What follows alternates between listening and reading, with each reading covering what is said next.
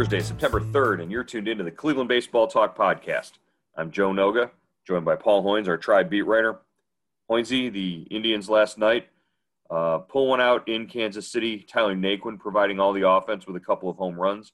And the rookie, Triston McKenzie, looking solid again. Another 6 innings, 6 strikeouts, and really sort of kept things under control.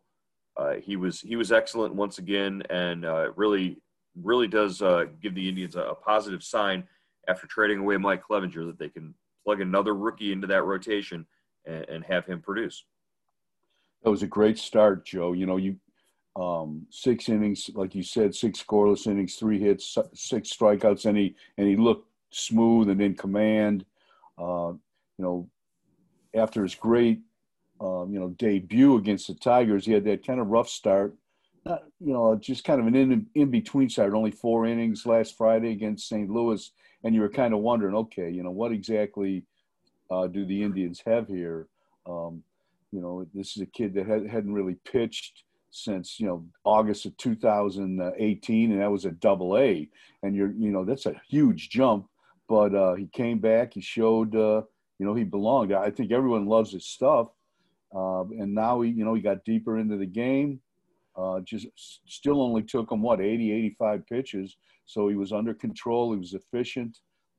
And like you said, I mean, with Clevenger gone, now you got Plesac and Triston at the back end of that rotation. I mean, and they're both young guys, based on service time. That's a great thing for the future. I mean, that's what keeps this rotation and this organization going.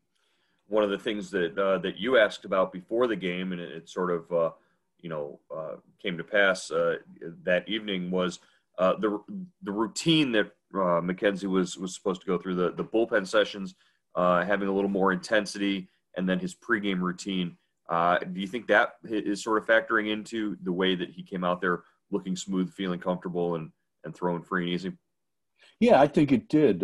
Carl Willis, before Triston threw his bullpen on Sunday in St. Louis in preparation for last night's start, just said, let's make it a little more intense. Let's make it a little more like a game, like game activity or game situations, so he can start pitching, and just pitch like under game situations. He wanted to see him, I think, use his secondary pitches more.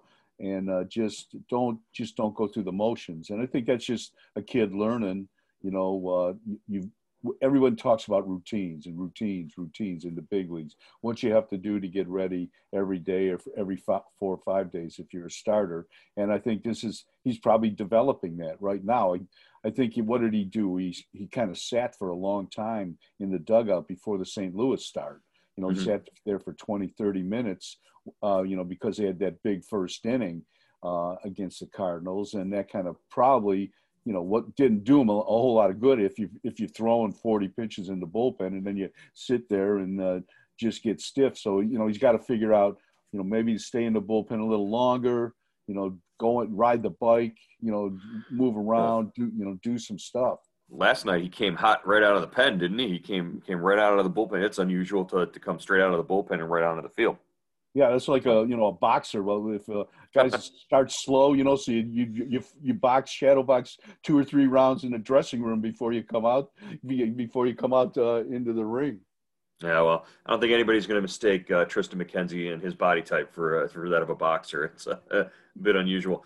Hey, but one of the reasons why he was able to stay out there for 6 innings, and certainly a young pitcher's best friend, the Indians played some pretty great defense. Some of the best defense we've seen behind him last night, including Delano DeShields crashing face first into the center field wall to rob Michael Franco of extra bases with a catch. They turned 3 double plays, including Carlos Santana throwing out Ryan McBroom at third base after stepping on first with a ground ball. Francisco Lindor comes up with a bare hand throw on a ground ball off of the catcher Cam Gallagher that actually went between Triston McKenzie's legs. The Indians are, I believe, 3rd in the AL in overall defense, according to Fangraphs. and their defensive runs above average, according to Fangraphs, and third in the league in total defensive runs saved. So they're playing some really good defense behind their young pitchers as well. Yeah, definitely. I think, what are we, like 38, 39 games into this thing now? And, the weather's warm. I think you're starting to see guys play baseball. I think you're starting to see why these guys are big league players defensively and offensively. They're just kind of getting into a groove right now under normal, circumstances. And I loved what you wrote about, Tyler Naquin yelling at DeShields, wall. Yeah, he wasn't telling him. He wasn't telling him not to run through the wall. He was just saying it's kind of there. That's like, an offensive tackle when he gets beat, a lookout block, yelling at his quarterback. So that was great. A great catch. We're starting to see what Delino can bring to the team. He's kind of been up and down a little bit, but you play defense like that, you're gonna stay in the lineup. And Sandy has given him a chance to play. You just wonder, where does Mercado fit? But right now, you're playing a 60-game season, so you got to go with the guy you like the best and you feel is the hottest. We saw where Mercado fits the other night when Franmil Reyes doubled late in the game. He came out and he pinch ran. There you go. That's where Mercado fits right now. DeShields is actually really lucky that he made that catch on the third game of a 3-game series, the getaway game, because if he had come out there, if the Indians were playing in Kansas City today, he would have come out for batting practice, and there would have definitely been a stick figure of him taped to the wall where he crashed into that. So that's right. That's funny. Yeah, definitely. You can't do that too many times, though. I don't think. You got to limit your collisions with the fence. No, well, and we saw it. Actually, the Mets, Jake Marisnick, crashed face first into a wall. Very similar. Didn't make the catch, but he came away from it, bloodied and not feeling too great after that play. It was a similar play earlier in the day for the Mets. Okay, so we've got Triston McKenzie going well. We've got the defense playing well. The only sort of negative takeaway from last night's game, Roberto Perez, the Indians' Gold Glove catcher, leaves the game in the third inning for precautionary reasons with shoulder soreness. Yeah, that's a concern. And, I think when the Indians made the Clevenger trade, we were all sitting here wondering, why did they get Austin Hedges? Why is he in that deal? And obviously, they knew, I would think they probably knew, Roberto Perez was still having some problem with that shoulder. So, it turns out to be, that's a little foresight goes a long way, especially with catchers, because Hedges is very good defensively. He's kind of the National League version of Perez. So hopefully Roberto isn't serious. Hopefully he comes back soon.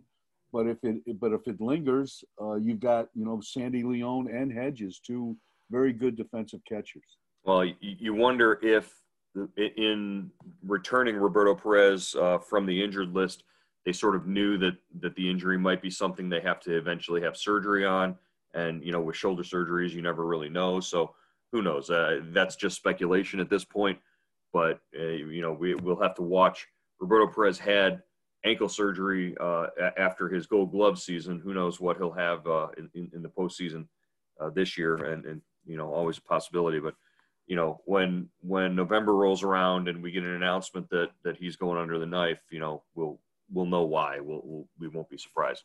And it's just too bad because he was just starting to swing the bat better too, Joe. He had the 3-hit game in St. Louis. He had to hit the home run the other night in against Kansas City. He was starting to look like the Roberto Perez of 2019, at least at the plate. Right.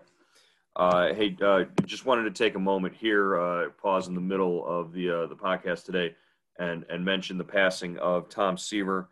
Actually, the news hit right in the middle of the game last night as the Indians were playing the Royals, and Tom Seaver was 75 years old, a native of Fresno, California, passed away. This is a Hall of Famer, 3-time Cy Young winner, Rookie of the Year, was on the World Series Mets team in 1969, 12 times went to the All-Star game. won the ERA title 3 times, led the league in strikeouts five times. Tom Seaver was about as good a ball player as they come throughout his 20-year major league career. But from the way that people talk about him posthumously here, he was also a pretty great guy.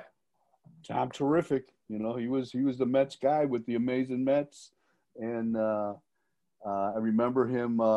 When after he left the Mets, he pitched for Cincinnati, and I remember when he went to the American League.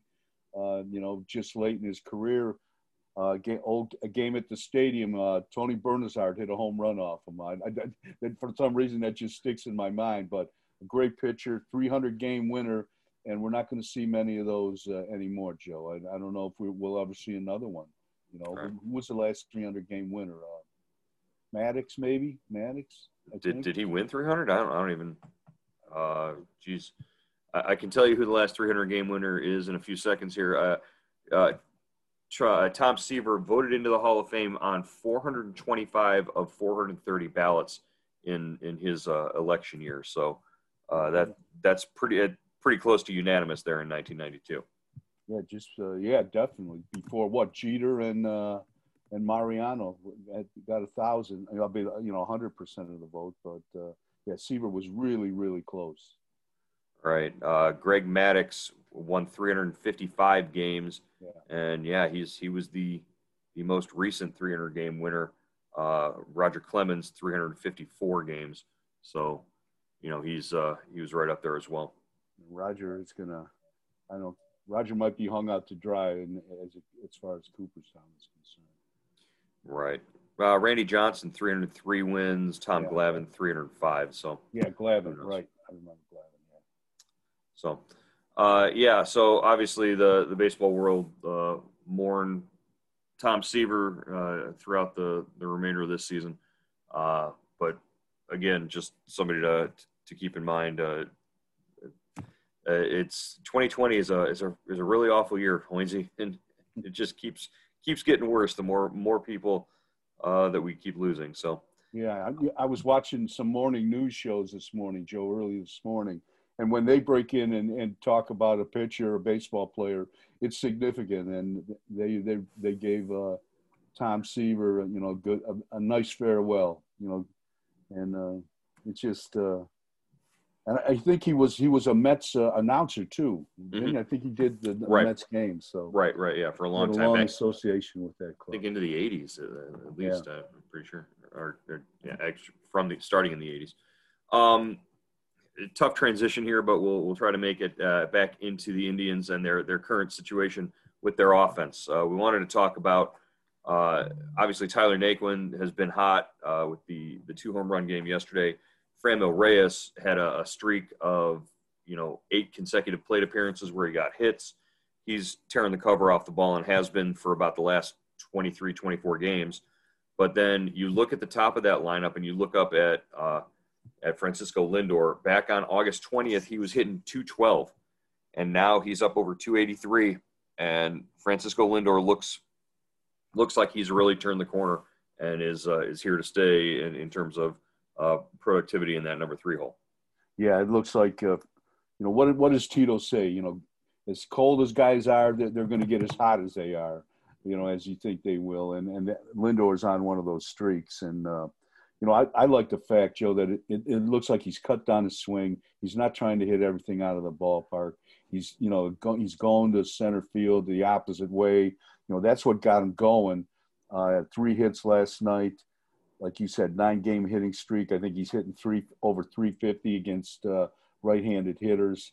It's just that adds so much to that lineup. And like last night in the 9th inning when they needed to, get some insurance runs, he opens the inning with a double. It doesn't get a 2-out double. He sets the table. Then Reyes gets a single, and Naquin comes through with the home run. Naquin is, whenever he hits a home run, it surprises me because I don't see him as a power guy, but I mean he he's got that swing that kind of fools you a little bit, you know. Well, the last couple of games in Kansas City, he's put some swings on some balls.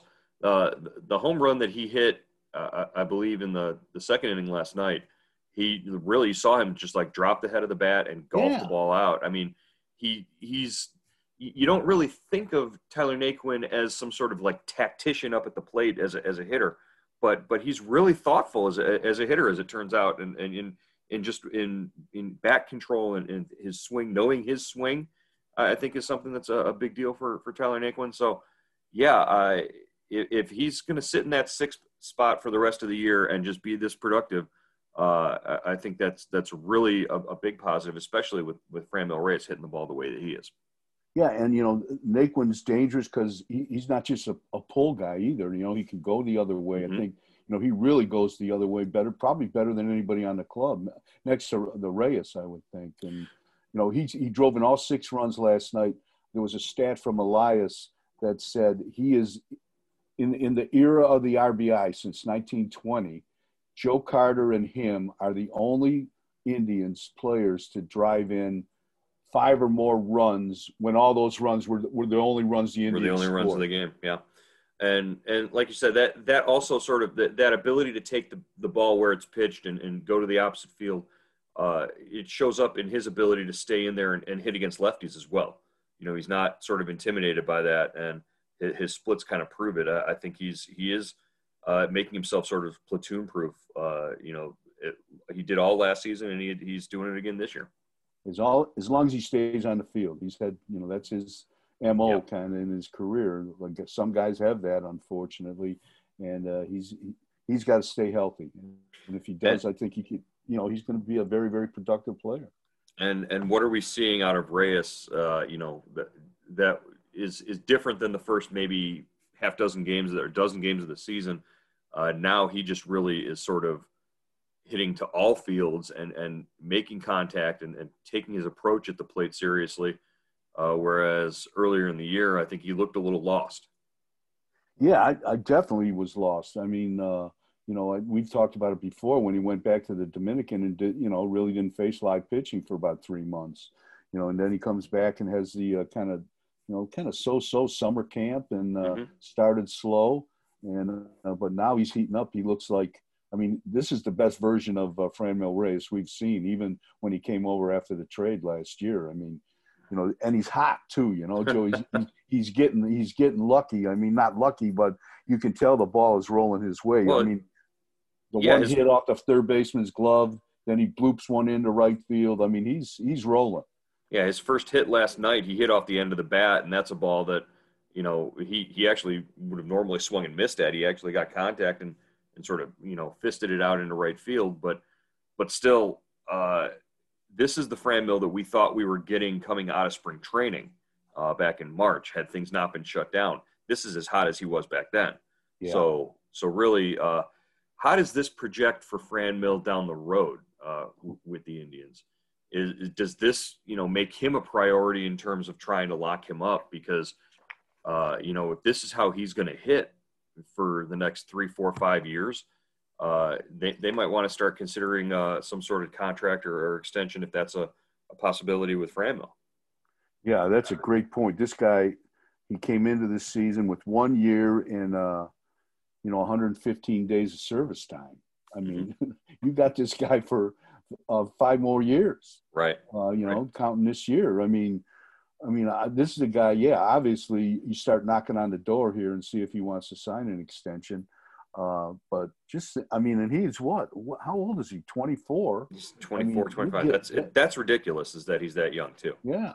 I mean, so, you know, you cross your fingers and hope everything goes well and he stays healthy. But this is the guy they were looking for. This was the right-handed power hitter that they've been looking for since, who knows, Manny Ramirez left town, you know. It looks like to me, you know, and Dominican outfielder, there you go. Yeah. They've needed a right-handed hitting Dominican outfielder since Manny Ramirez. They have him under control until 2025. So again, let's hope something gets worked out in that regard, because Indians fans like to fall in love with their guys, and this is a guy that you can easily fall in love with, to sort of step into vacuums that have yet to be created, but we know are about to be created. All right, Hoinsey, the Indians are off today. Open a weekend series against the Brewers on Friday. Brewers are sort of scratching and clawing and fighting for their postseason, hopes and dreams. So with any luck, the Indians can sort of stomp on those and stay in first place as they're up by a game over the White Sox in the Central. The White Sox and the Twins sort of beat each other up for the last 3-4 days, and the Indians were the beneficiary of that. Yeah, definitely. And, then after Milwaukee, they've got Kansas City coming in. So that's going to be an interesting series, too. That's the last time the two teams face each other, Joe. I mean, this thing's going to end at the end of September 27th. It's going to be over. Well, think about it. If they can take 2 or 3 from Milwaukee, and you've got Carrasco, Bieber goes on Sunday. Carrasco, Savali, Bieber going this weekend, and then you come in, you bring in Kansas City. Boy, you could get really healthy at home against Kansas City if you can stack up some wins in a 4-game series there. That's really good. And then Kansas City obviously is taking on Chicago right now as the Indians are playing Milwaukee. The Royals will be playing the White Sox. So we're going to be real big. The Indians fans are going to be real big supporters of the Royals this weekend, hoping that they can take a couple from the Sox. Again, it's September, and we're looking at scoreboard watching, Hoinsey. It doesn't feel too different, right? I'm out of sorts, Joe. I don't know if I'm going or coming, and that's usually my case, but even more so right now with this short season. Right. I wonder, Joe, what do you think? Do you think Tito comes back this weekend? It did not sound like that was going to be the case when we talked to Sandy pregame yesterday. Sandy said it sounds like he's still got a little ways to go, just by judging Sandy's tone about it. So I would be surprised if he comes back before the end of the weekend. But who knows? Maybe he'll show up on Sunday, and we'll get a chance to talk to him. The Indians are 15-8 under Sandy. It's strange season, man. Pretty good job. Hopefully Tito gets back. Yeah. Hey, and just a final note as we're leaving, we'll talk more about it on tomorrow's show. Brad Hand, the 2020 Indians nominee for the Roberto Clemente Award, obviously won by Carlos Carrasco last season. And Brad Hand, his work and his donations within the community and his efforts in support of youth baseball, really stepping forward. A great guy to be around, a great service to the community. So Brad Hand, the Indians nominee for the Roberto Clemente Award, the most prestigious award in all of Major League Baseball. Hoinsey, good to talk to you. We'll catch you again tomorrow on the Cleveland Baseball Talk podcast. All right, Joe.